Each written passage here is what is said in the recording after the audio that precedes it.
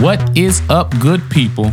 Welcome back to the Church of Holy Shit and the Temple for all the saints and the ain'ts, also known as Holy Shit Pod, a holy irreverent, irreverently holy conversation about spirituality, culture, and the world.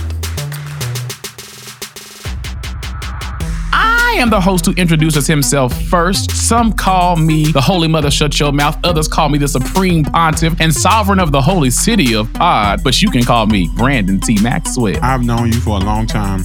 No one has ever called you any of those things. You called me the Holy Mother Shut Your Mouth. Oh, yeah, I did call you that. In your face.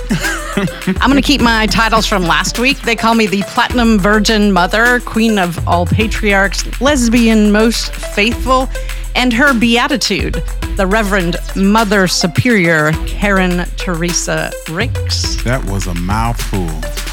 I just want you all to know I'm probably one of the most humble people that you have ever met. Titles don't mean a thing to me. He's still talking about that. I've been called a lot of things. Just don't call me late for dinner. I am the most holy reverend. I am. The humblest. I am. I'm telling you what I am. But you can call me Sam because I'm just a nobody. Trying to tell everybody. Yes, shut up. About somebody who can save anybody. My God, today. My God. Katie is looking like I have no idea what is happening right now. Today, the category is colonizer realness. We're talking about proselytization and evangelism and the connection between sharing your faith and sharing your empire. We have a question from Larato Mama D all the way out of Cape Town, South Africa, and we cannot wait to discuss it. But before we get there, we have a few church announcements for the good of the congregation. So with that, let's get into it. Glad to be in the service. Glad to be in the service. Glad to be in the service. One more time. Let's move forward. We ain't got much time.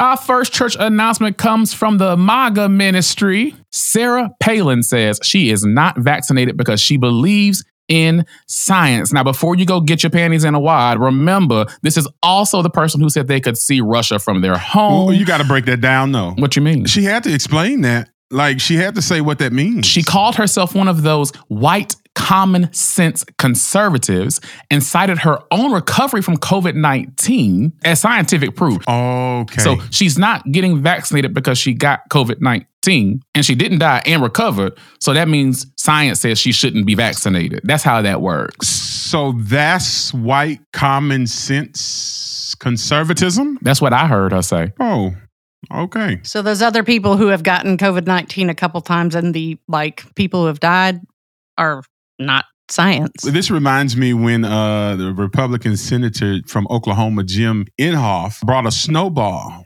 into the Senate chambers to disprove global warming. Oh, yeah. Yeah. Because it's snowing where you are, that means the world ain't getting hotter.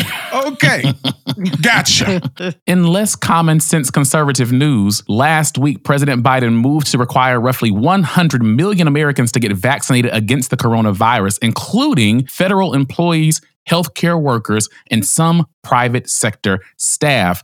He's requiring nearly 100 million people in the United States to be vaccinated. He said, no more Mr. Nice Biden. You have to get vaccinated. I'm tired of being nice like your grandpa. Well, that's funny. I like that. Was it actually funny or were you being sarcastic? She was being sarcastic. I mean, it was cute. Oh, you're cute, Brandon. I know I'm cute, but was it funny?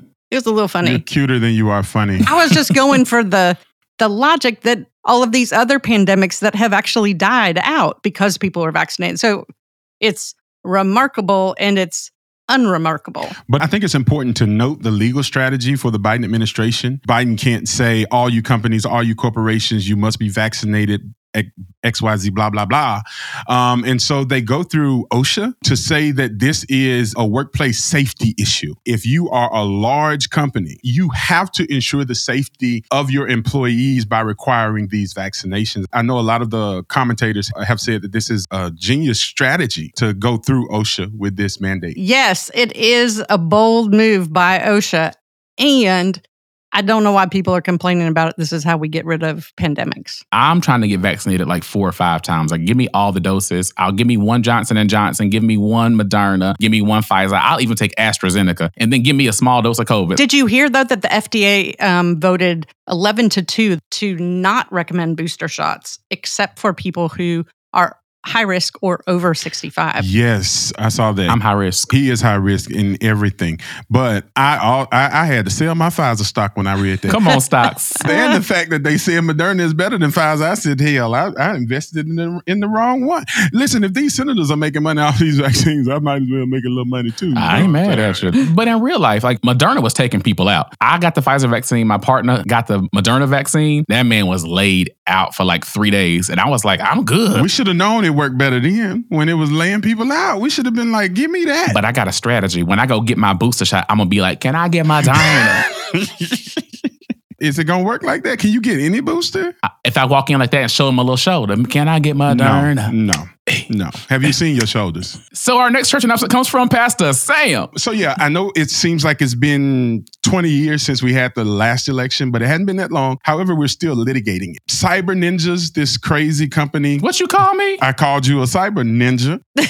Crazy thing is, even though we're well into the Biden administration, we're still litigating the results of the election. Just last week, Maricopa County, the largest county in Arizona, reached an agreement with the Republican-controlled Senate to turn over servers to a third party instead of turning them over to Cyber Ninjas, a corporation who's running the audit, who has no experience in auditing elections and who also supported the crazy claims that the election was stolen. Now these servers are going to be turned over to a third party. The third party is a retired Republican senator from the state of Arizona. Sounds like a Freudian slip. He's going to be able to hire his own people to kind of go through those servers and see if there was any vote switching or all these things that the Republican Senate alleges happened during the previous elections. Like, this is crazy. So this is like white common sense conservatism. Yes. And by common sense, it means no sense, nonsense, like dumb sense. Because like, you can't just say whatever the hell you want to say and that make it real. Like, I feel like what Donald Trump and the Republican Party of 2021 have given white Americans permission to do is to just say whatever they want, whenever they want to. And that makes it true. No matter how many times you say something, there are always going to be facts to determine whether or not what you're saying is true. What are y'all doing, Republicans? How in the world are you sitting in Arizona still trying to challenge the results of the 2020 election and we're almost into like 2022? Because white common sense conservatives are not actually interested in governing. They're not actually interested in doing anything. So they're actually interested in protecting themselves and keeping the institution going. This is just another example of that. They're not looking at ways that they could make life better for people. They're spending time making life worse for people. Right. Making life worse for people. Absolutely. The next announcement is about a tragic situation that happened on August 29th in Afghanistan, a couple days before the U.S. did their final pullout of, can't say pullout anymore around you people. You people. You guys are men. I'm offended. You're not offended? I am offended. Right. And Brandon's a gay man, which means, he ain't got to pull out. I mean, it depends. I was hoping that part wouldn't go in the episode, and now I know it is going to. A couple days before the United States finished their final withdrawal of troops from Afghanistan. They pulled out. This is not even a funny thing at all. Oh, it's not. This is a serious topic. Hold on. So let's take a deep breath before. This is a very horrible thing. Yeah, we're sorry. We're sorry. Don't put any of this in the edit. We don't have a script today, y'all. So I'm sorry. I didn't know where she was going, but I just got stuck on pull out. So this is a serious moment. Somber. Don't put this in the edit. It will be there. I shan't pull it out. Girl, we're going to have to save your announcement for next week because I'd feel so inappropriate laughing like this and there's no way to redeem it. So let's just go on to our last announcement and save yours for next week. So If you don't know, in this church, Lil Nas X is the minister of music, the overseer of worship, the archbishop of praise and worship. No, that's Sam. Did you see my face? That's me. That's me. You got mad. The assistant archbishop of praise and worship. Is that better? Yes. Okay. He reports to me. But wait a minute. So Sam, who doesn't believe in hierarchy or titles, just said, Lil Nas X, he reports to me. He humble. Oh, right, Mr. Humble. But give me a little select. Call me by your name. Give it to me. Call me by your name. Are you trying to be Rance Allen? Yeah, I'm trying to do my Rance Allen. Okay, Katie, we'll have to bring you up to speed on who Rance Allen is. Right. We'll tell you about it after the episode. Lil Nas X dropped his first album, y'all. For those of you who thought Old Town Road was a full album or Panini was a full album, those were just singles. That was just him giving us a little tape. Old Town Road. You're supposed to keep talking with me singing it in the background. I'm gonna ride until I But it's hard. I can't do it. Sorry. Go ahead. I just want to go with you.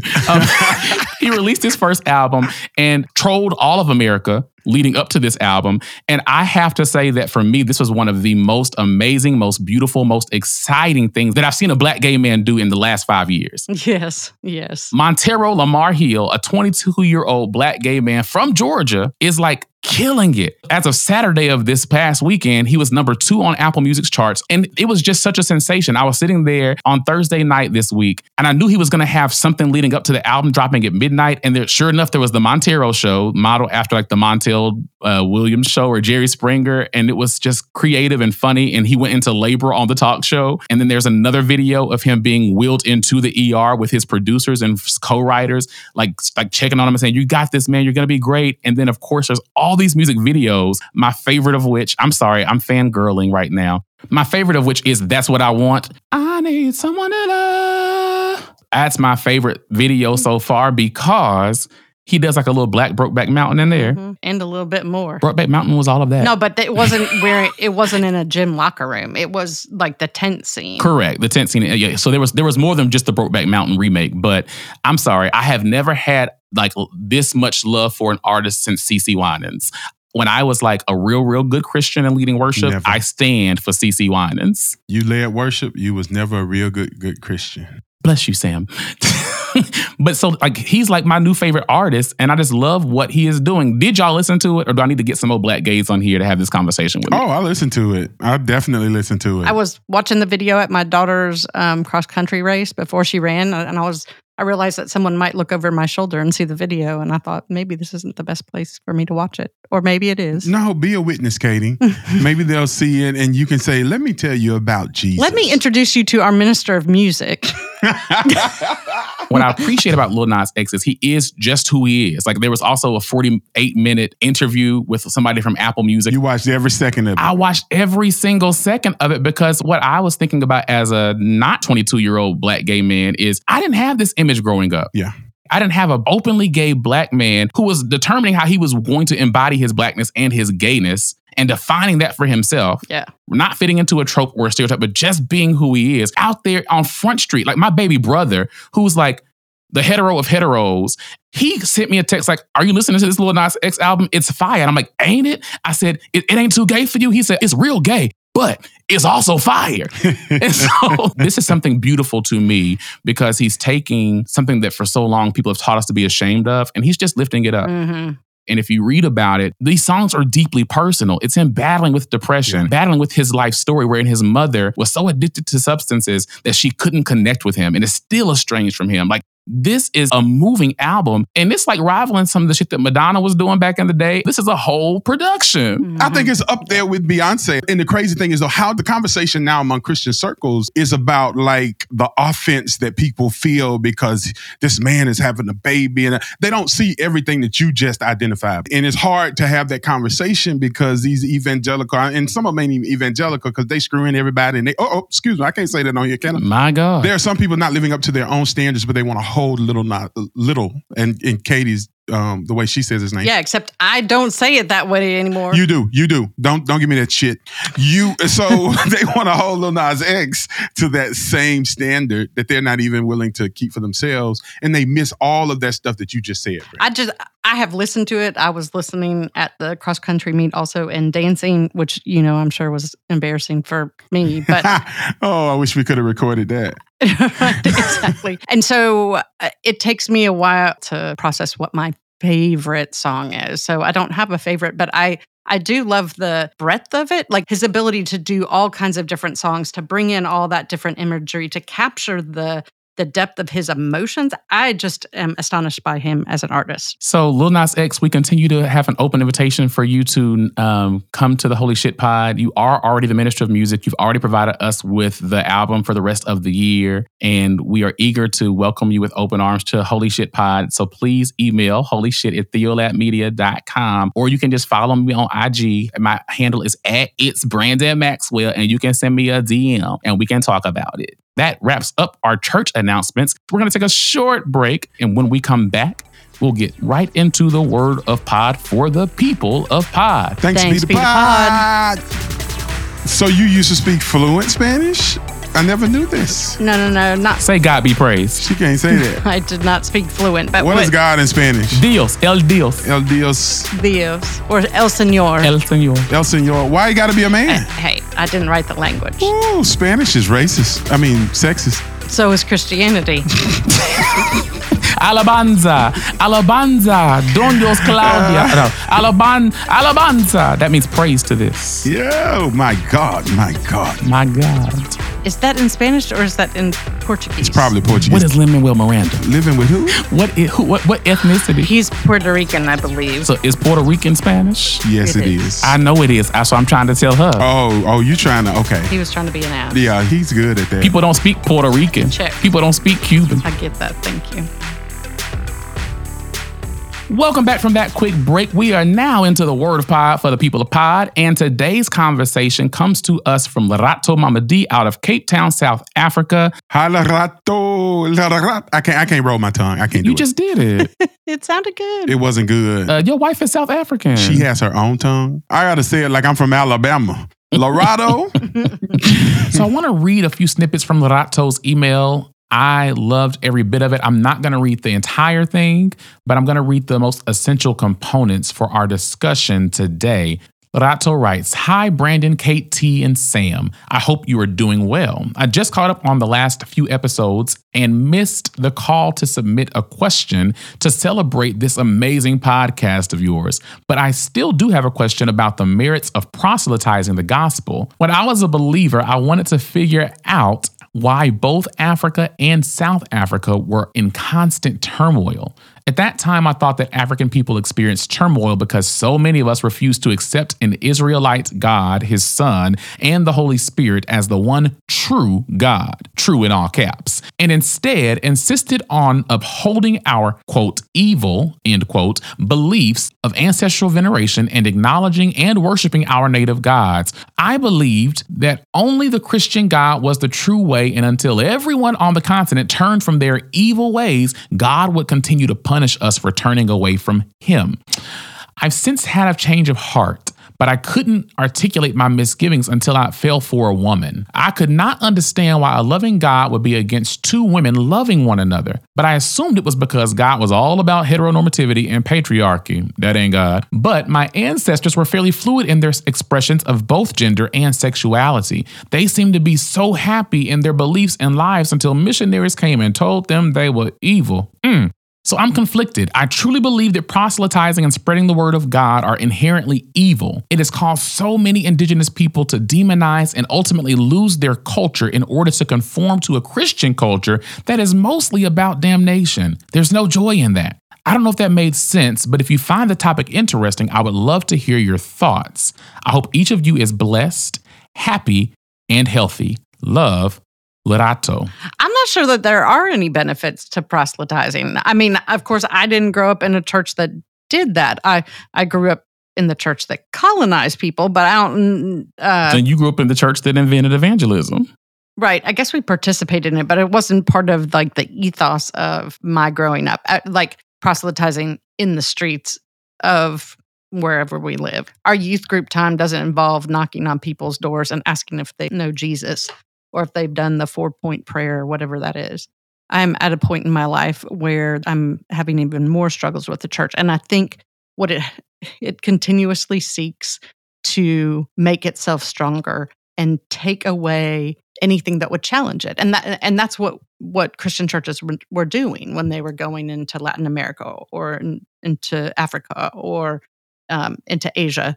We were trying to take over everything and maintain power. And the way we could justify it is through the church or through the faith. Right. There's a direct link to proselytizing or missions or whatever you want to call it. Yes. It is directly linked to the accumulation of power, wealth, and because it is almost tantamount to robbing and pillaging, I think that there is a very clear negative effect of proselytizing. I think about two things when I think about this. As I've said this quote before on here, when the missionaries came, they had the Bible and we had the land, and they said, "Let us pray." And we closed our eyes, and when we opened our eyes, we had the Bible and they had the land. That sums up like almost perfectly what proselytizing really was. We're going to bring you Jesus and we're going to extract your wealth. We're going to extract your minerals and your resources. We're going to extract your land. We're going to extract all of these things, and we're going to make you feel like you have had progress or you have been developed or you have had some type of advances because of the Jesus that we gave you. And so I got a problem with that. And I think about one of the early missionaries to the continent of Africa, who was actually a Black American named Majolo Agbabi, who talked about the challenge of proselytizing because the African was not able to remain authentically African. And if proselytizing happened in a way that it did not strip people of their authentic identity or who they were, but no, we arrive with prayer books and with songs. And in order for you to do this right, you've got to do it this way. There's no way for you to be Christian and African. There's no way for you to accept this Jesus and remain who you are. And I think there's a tremendous problem with that. When you were talking, it was reminding me of the Pray Away episode that we did, right? Because the woman who was in that cult-like Christianity where she was there all of the time, you can't be yourself. You can't be authentic. You have to be this. It is like the example of assimilation, like not even assimilation. We will make you this. You cannot even think about any other way. It is wrong. I learned that about Latin American Christianity as well. I mean, they did the same thing to take away traditional indigenous religions of Latin America, especially the rise of Pentecostalism in Latin America did that. Because initially the folks there were Roman Catholic. They could find ways of having their ancestral worship integrated into Catholicism. But once the Pentecostal movement happened, this is who you are. You can't look back. So I'm trying to figure out what is at the heart of evangelism outside of what we've already named. What's the goal? I don't have a goal that actually makes it real, but I think for some people, it is not just about getting everybody to hear Jesus. And I've heard this in regards to proselytizing queer folks, is that the entire Christian community depends on everyone being faithful. So if I think you are a bad person, Brandon, because you're queer, then in order for me to be saved, I need you to be saved. That's some messed up stuff. I understand it. I didn't come up with it, nor do I agree with it, but I have heard that before. So my salvation is contingent upon me making sure that you're saved? Yes. So why not just believe in a God that already has saved everyone? Why not make salvation a work that's already been completed? Why even have Jesus? What do we do then? In which era should we address that question? Well, you put it wherever you want. Because in the Western Hemisphere, then you really mess up the slaveholders' belief. That's my intention. Yeah. the slaveholders' belief that there's equity among God's creation and that God has saved all of us in the same way. Then we're all equal in God's eyes, or we're all precious in God's sight. And then if that's the case, how can one person enslave another person? I think this goes back many, many centuries. Goes all the way back to Constantine, but yeah, Constantine and them. I ain't pay attention to that stuff in seminary, but yeah, whatever Katie says. And I think this gets to the heart of Larato's email. Constantine made everybody Christian because he needed folks to assimilate into the Roman Empire. It wasn't about spreading the message of Jesus. It wasn't about the gospel. It was about the empire sustaining itself. Those Christian people can't be controlled. Those Christian people are too radical. They're too out there. They won't abide by our customs and traditions. I don't know where that Christianity went. It probably died when Constantine absorbed it. He said, let's absorb that culture and tradition and claim that Roman culture, Roman Empire is synonymous with Christianity. So now to be Christian or to be Roman means that I have to assimilate into these particular sets of cultural patterns, traditions, practices, and I have to give up my own. I can't be African. I can't be black. I can't be gay. I can't be queer. I can't be trans. I can't be non-gender conforming. I have to abide by this particular set of rules because it's all about control and domination. Yeah. I don't know who told you it was about Jesus, but that's a farce. I think like in American context, these little multicultural, multiracial churches, transracial churches, whatever they want to call themselves, that they're not real because what they're actually inviting people to is whiteness. If there's anything that sounds non-white, non-Western, non-millennial, non-CCM, that's contemporary Christian music for the people in the back. If there's anything that doesn't sound like that, it's this special moment in the service where the Negroes come and give us a Negro song on the Negro Week each month. And when you make the Negro music or the Negro preacher who comes in Black History Month and it's made this special thing because the gospel choir is going to sing today, then you actually don't have a multiracial church. You have ornamental diversity with the white congregation. Yeah. Right. My God, ornamental diversity. For me, any version of evangelism that requires people to sacrifice, give up their culture, their isness, their humanness, their beingness is not actually what Jesus ever asked you to do. Jesus said, I come that you might have life and have it to the fullest, have it more abundantly. That's right. This is one of my favorite scriptures, and I go back to it all the time. Yeah, it is. So when Jesus invited the disciples, Jesus didn't say, I need all of you to come and be nothing other than disciples. Jesus said, you are a fisher. I would like to make you a fisher of people.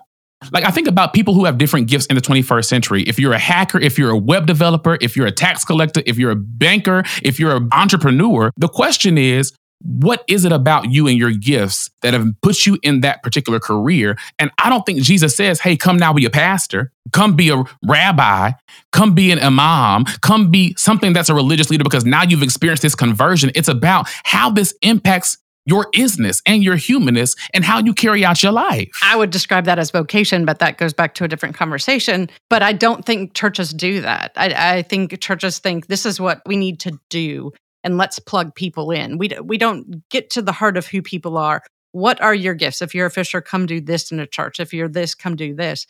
We don't ask for people to use their gifts. We don't ask people to come fully and authentically themselves. I mean, Jesus wasn't stoic all the time or ever. He was angry. He was grieving. He experienced love, all of those things. But those, at least in my congregation or my context, we're supposed to show up and have our shit together and really not acknowledge the truth of our lives. When you go into a congregation or go into a community and do that, people are shocked. It's totally different than what they experience. Ultimately, evangelism is something that actually strips people of their culture. And typically it's about domination and it's about colonizing a people, oppressing a people. Is there a way to engage in evangelism or proselytization that does not lead to harm?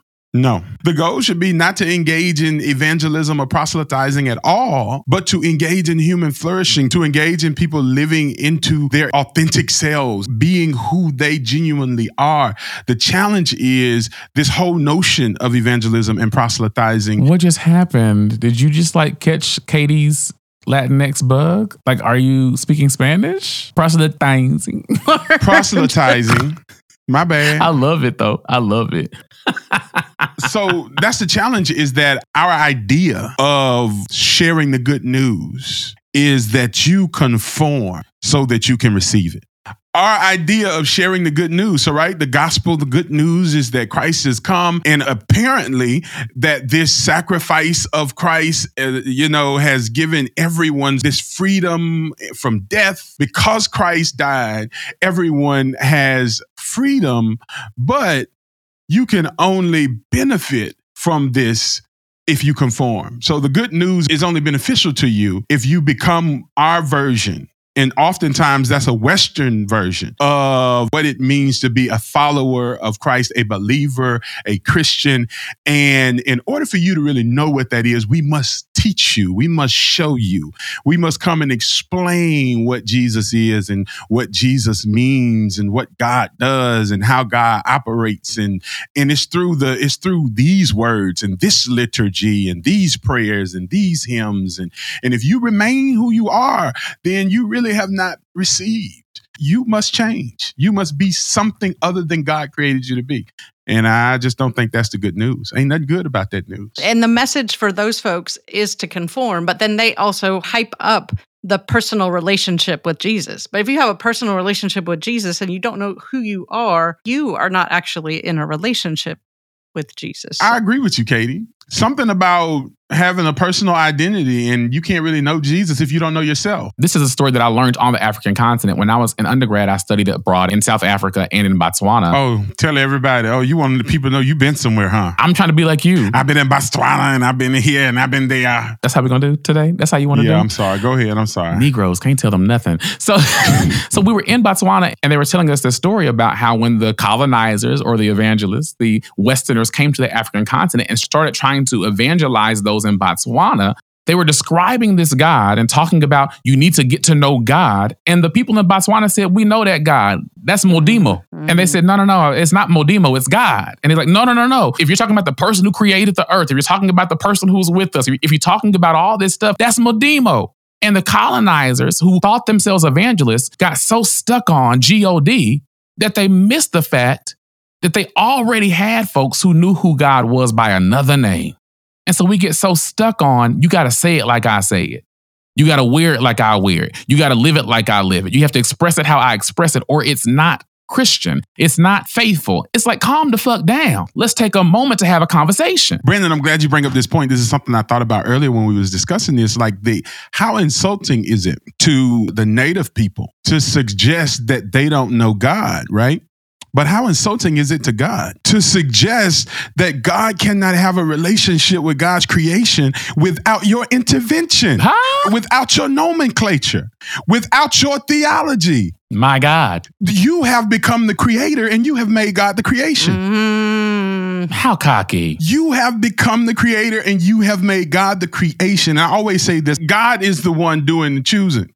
God is the dominant. We're the recessive. You do not control God. You can't. And that's what we do. We say, you must not know God. I got to teach you God. I got to show you God. I got to do all of this stuff. There's so many scriptures that suggest that God is intimately connected to all of God's creation. And so you done read you a couple of books and got you a couple of degrees and stole you a few pieces of land. And now you think that God does not exist where you did not exist. But the truth is God has been there the entire time. And just because God don't wear the same kind of shoes you wear, or the people don't wear the same kind of shoes you wear, doesn't mean that they don't know the God that you know. And that is the arrogance of Western evangelism and proselytizing, the arrogance that you got to take something to somebody that they don't already have there, and they probably had it before you had it and before you could name it. You're walking heavy, preacher. Sick of y'all white folks. I'm sick of black people too, because black folks do it as well. That's some internalized white supremacy. Yeah, they picked it up from white people. Shit. I mean, they were taught that. And the white folk trying to drop it now,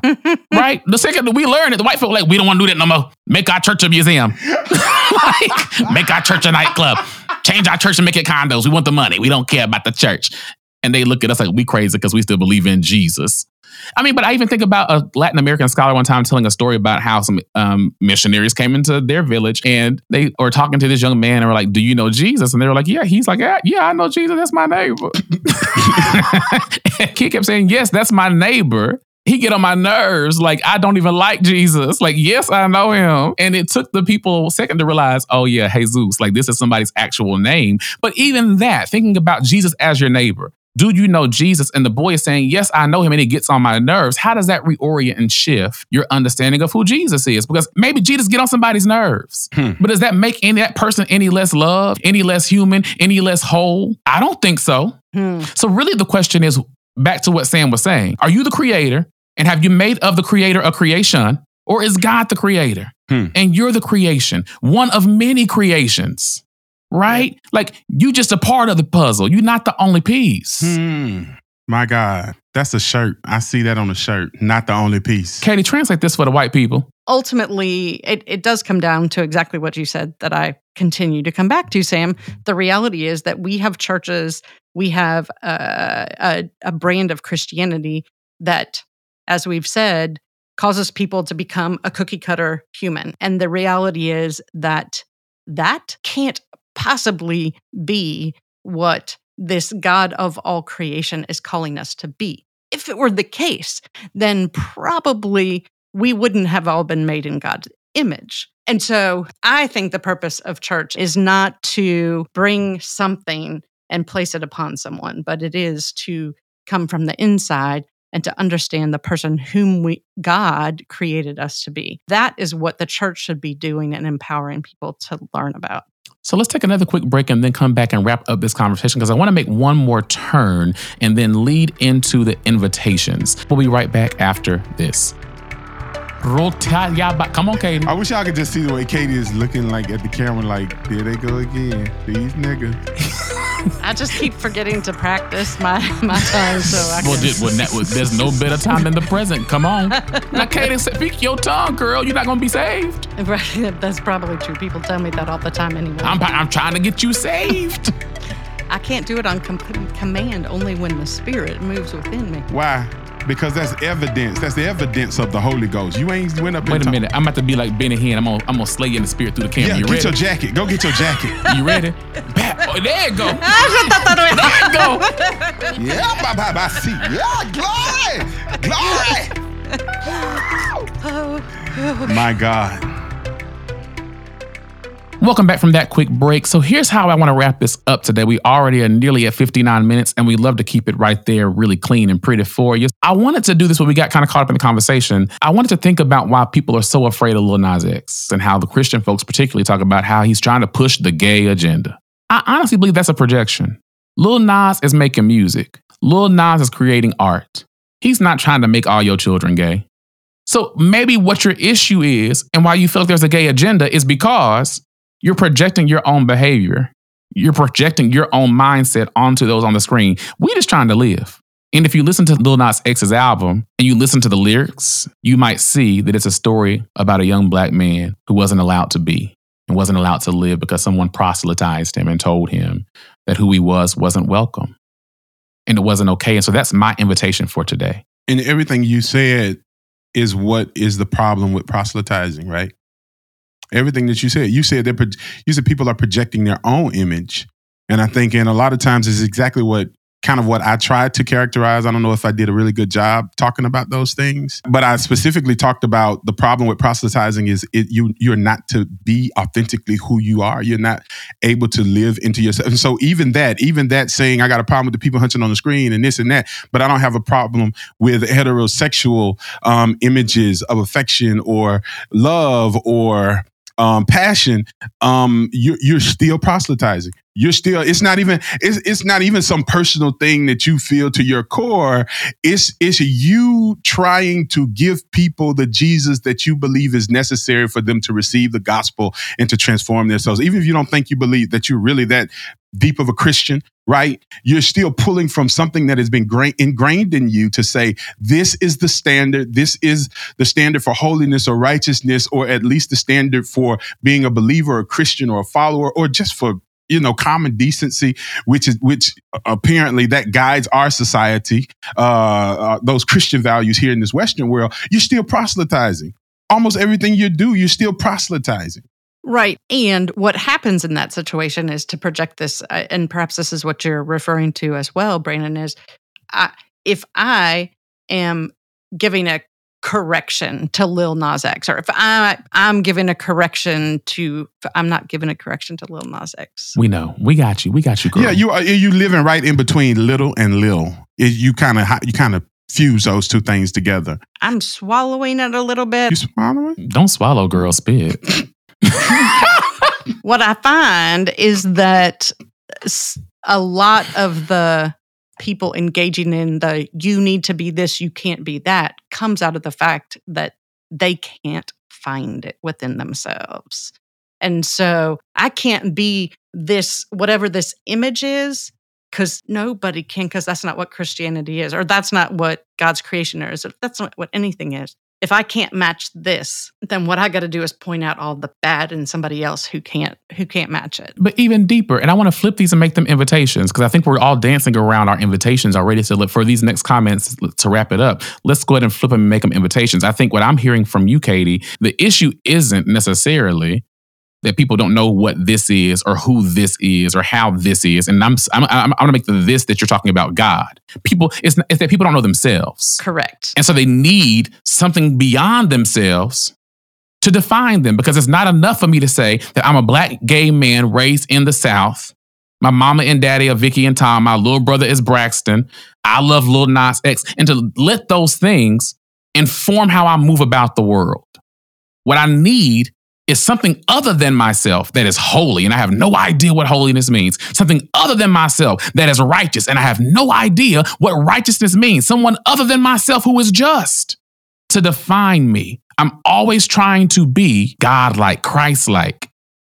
But then theologically, you learn in the church that all you are is a sinner, and that you'll never be holy, and that you'll never be righteous, and that only by the blood of Jesus can you even get close to being just. Only God is just. That's what we learn. And so we teach people in churches to hate themselves. And that's not just gay people. And I think that's the issue. With Lil Nas X, with Billy Porter, with any other gay person who's bold enough to say, this is who I am. It's like, what do you mean this is who you are? Didn't you learn that you're supposed to hate yourself? Because I hate myself. And so my invitation is to stop hating yourself. The next time that you look at something on the TV, whether that be two men kissing each other, whether that be two women grinding on the ladder at the VMAs, whether it be two heterosexual people grossing you out, whatever that is, don't think about that as what's wrong with them. Think about that with what's being stirred up inside of me. In what ways do I need to come to know myself more fully? Because you can't love God if you don't love yourself. And you sure can't love your neighbor if you don't love yourself first. My invitation is that we really try to understand a God that existed before our understanding of anything, right? That we understand a God that is sovereign and that is at the heart of creation itself. And I think when we do that, we don't try to superimpose any of our understanding of God on anyone else, because God's identity far outpaces anything that we could ever imagine in our minds. What I mean by that is your definition of what it means to be a believer, what it means to be righteous, what it means to be holy, what it means to be Christian doesn't amount to shit. Like you don't know anything. And what all the stuff that you do know, you can have more degrees than a thermometer. You don't know shit. As it relates to God, you don't know shit. You can't even begin to know. And that's the thing. Like we don't recognize that, because if we ever recognize that, it destroys all of our theology. It destroys this foundation. You know, we're uncertain about so many things, and we don't want to live in that kind of world. But the truth is, you don't know shit about God. And so by you trying to say this is God's standard and this is how you should live and this is what holiness looks like, how do you know? You don't. You don't. And so my invitation to you is come closer to the understanding that you don't know. And to the fact that the only way you can know is by actually knowing yourself. Correct. Yeah, so you just took my invitation, but that's all right. Oh, you do, that's all right. Go, girl. I was setting you up. Yeah. Oh, okay. This that I was talking about, it still relates, is more this imagination of what the perfect disciple is or what the perfect follower is. But it does have to relate to God. But the God that we know is created by the church. It's created by the domination system. It is not created. It's not necessarily who we know. It could be, though, through the Bible, because we don't really understand it except through these words and these teachings that we've heard all of our lives. So ultimately, I go back to creation. The God who loves each and every person and has created each and every person unique and special with gifts and passions. And so we come to know God by knowing ourselves. Yes. We come to know God by knowing others who know themselves. Yes. Period. So that's my invitation. Because sometimes Jesus is your neighbor. And sometimes he gets on your nerves. Yeah, and I think all the time. It's not even sometimes. It's every time. Every neighbor. is your Jesus. And every Jesus, oh my God, I'm about to preach it. That brings us to the end of another episode of Holy Shit Pod. Thank you so much for listening. We love kicking it with you every single Monday. And thank you, Lerato, for the question. If you have a question for the Holy Shit Pod, go ahead and send us an email. And the email address is holyshit@theolabmedia.com. You can also click the purple hexagon in the bottom right-hand corner of our homepage and send a voicemail. We'll be back next week, same time, same place, probably still fangirling over Lil Nas X. Until then. Wait a minute. You ain't going to talk about the Patreon and the money? Oh, yeah. Katie, tell them about it. If you like what you're hearing. Wait, why the white woman got to talk? You don't trust me with the money? I don't want them to think the white woman is broke. The white woman is broke, not the black man. Okay. Go ahead. If you like what you're hearing, we'd love for you to put a little love in the offering plate as it passes. The way to do that is to go to patreon.com/Theolab Media. That helps to support the Holy Shit Pod, Healing Jephthah's Daughters, and all the other podcasts that are on their way. We gonna get millions now. Now that was shade. We just need to get Lil Nas X to tithe. Ashe. Yeah, come on. You ain't even got to get a whole 10%. Can we get a half a percent? 0.5%? Give us a 0.5%. Because I know he about to be, yeah. We'll be back next week, y'all. Same time, same place. Until then, peace.